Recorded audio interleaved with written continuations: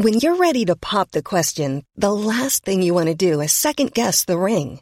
At BlueNile.com, you can design a one-of-a-kind ring with the ease and convenience of shopping online. Choose your diamond and setting. When you find the one, you'll get it delivered right to your door. Go to BlueNile.com and use promo code LISTEN to get $50 off your purchase of $500 or more. That's code LISTEN at BlueNile.com for $50 off your purchase. BlueNile.com, code LISTEN. Welcome to the Financial Times Big Read, a weekly podcast featuring the best of our long-form reporting from around the world.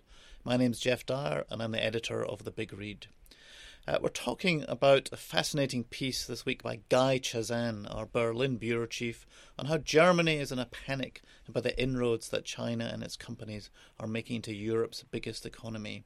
I'm joined down the line to discuss this by Guy Chazan, and also in the studio here with James King, a former Beijing bureau chief for the FT, who's now based in London, where he writes a lot about China's growing influence around the world.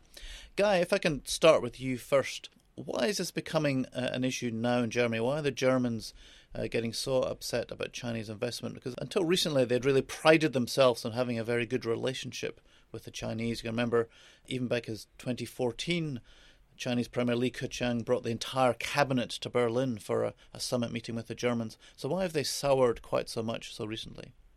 I think what happened was around about 2016, the Germans suddenly began to really panic about the extraordinary level of M&A activity in Germany that was being powered by Chinese investment.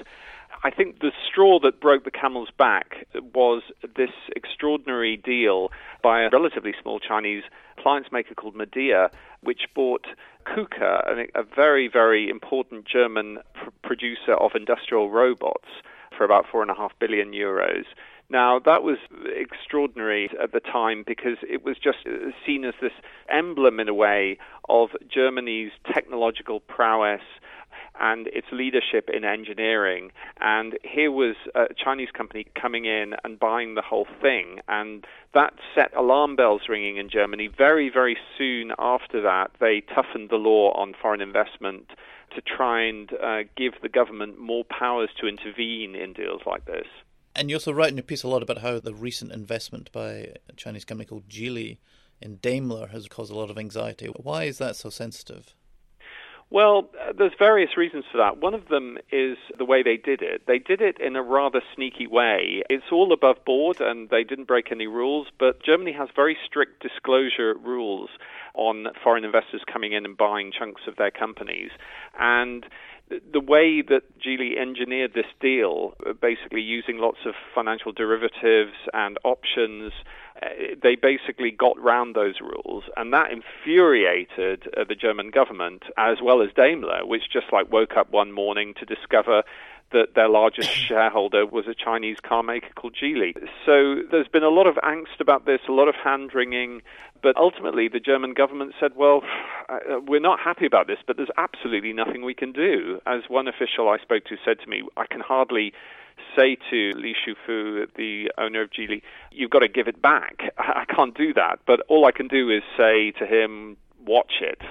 Surely there's another side to this, though. I mean, if you're Daimler, you must see the Chinese car market is already the biggest car market in the world. It's only going to get a lot bigger. So it's going to be a huge part of Daimler's business for the coming decades. Isn't that a good thing for a company like Daimler to have an important Chinese shareholder?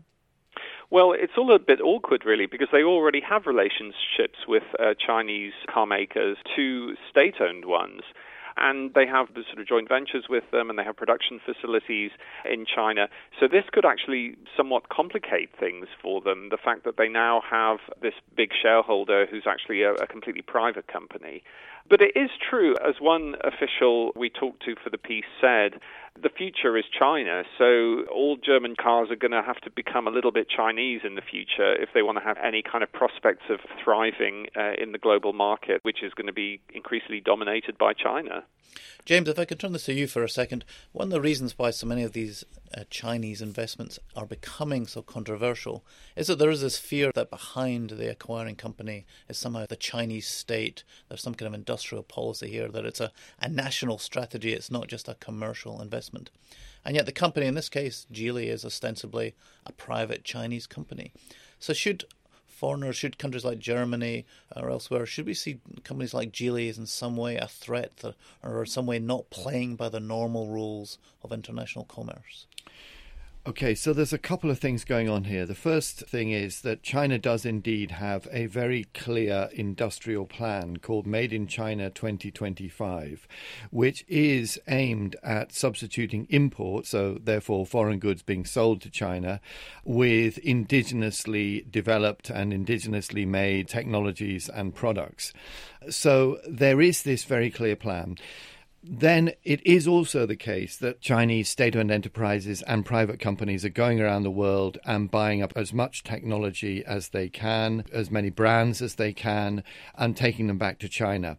So there is a state design at the highest level behind all of these individual decisions, but it's very difficult to create a kind of cause and effect. For state companies that are clearly owned by the state, I think you could attribute some of their actions to directives from Beijing. But for a company like Geely, it becomes much more difficult. This is a private company. Is it acting in its own interests? Is it acting in its own interests and trying to further the state's Made in China 2025 industrial policy?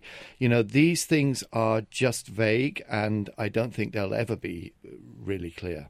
And so the sort of anxiety that guys talking about in Germany, about the fear that companies and the government now has about Chinese investment coming in so strongly into their country, is this just a German phenomenon, or is this something we're seeing much more broadly in the Western world these days? It's very interesting the way this topic has become really a major topic now. And I would say even 6 months ago, although the topic was there and people were interested, it wasn't something that was absolutely grabbing the corridors of power in, large Western countries like Germany, as it is now. So the situation is now that in the States, there is a body called CFIUS, which does investment reviews. It's a government body, and it's blocked several deals, not only from China, but elsewhere in the world. There is a proposal, a bipartisan bill, to beef up the capacities of CFIUS that would allow it to scrutinize many more deals than it has in the past. So that, I think, is evidence of a growing nervousness about overseas M&A in the US. In the EU, there's another process underway, and that has been led by Jean-Claude Juncker, the president of the European Commission.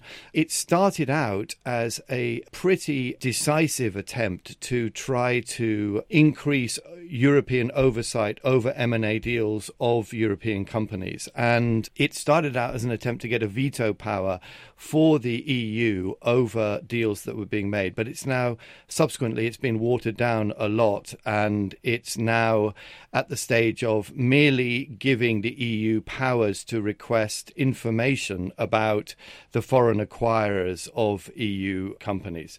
So there's that underway too. In Germany, Guy has already mentioned what's happening. There's been an attempt in the UK to try to create a stronger review panel for overseas investments coming through.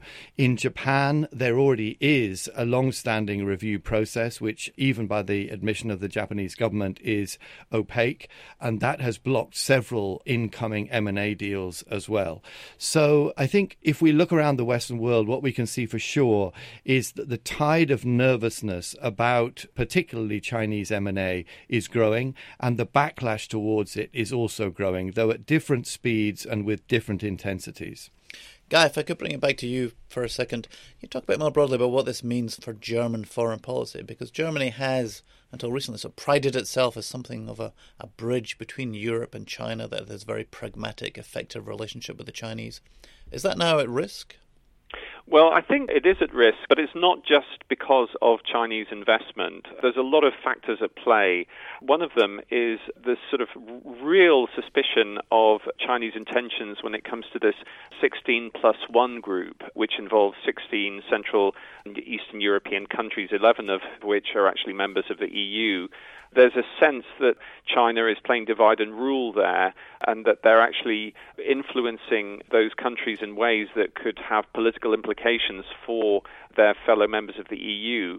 And that terrifies the Germans because they're very, very incentivized to sort of keep the EU united, and they're very worried at the moment about these fissures that are appearing between the sort of core EU countries and big Eastern European countries like Poland and Hungary. So this will only sort of exacerbate those tensions. There's also concern about China's Belt and Road Initiative, how that's being used to increase political influence in certain countries. There's just this sense that China is kind of using its economic muscle to kind of wield political influence, which could present a danger to Germany's own national interests and the interests of the EU, and that really spooks the Germans.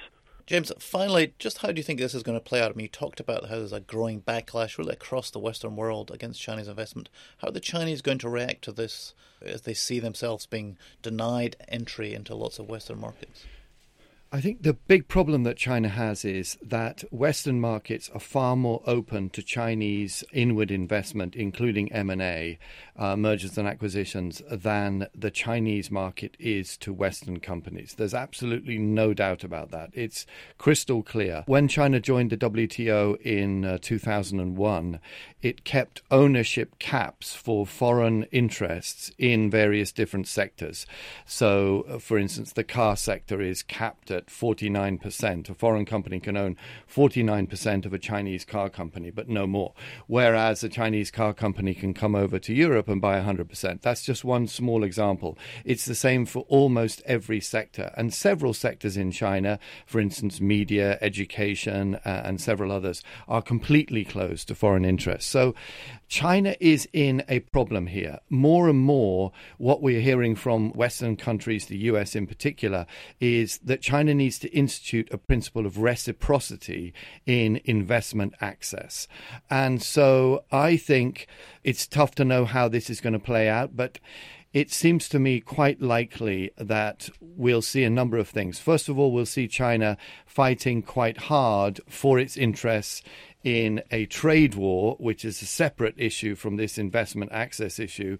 But on the investment front, I think we may see the Chinese soften in some key areas that they've already hinted at, particularly in financial services. And I think what we're going to see this year is China loosening its investment hurdles for foreign companies in financial services as one way of offsetting or neutralizing some of the acrimony that's growing in the West towards China.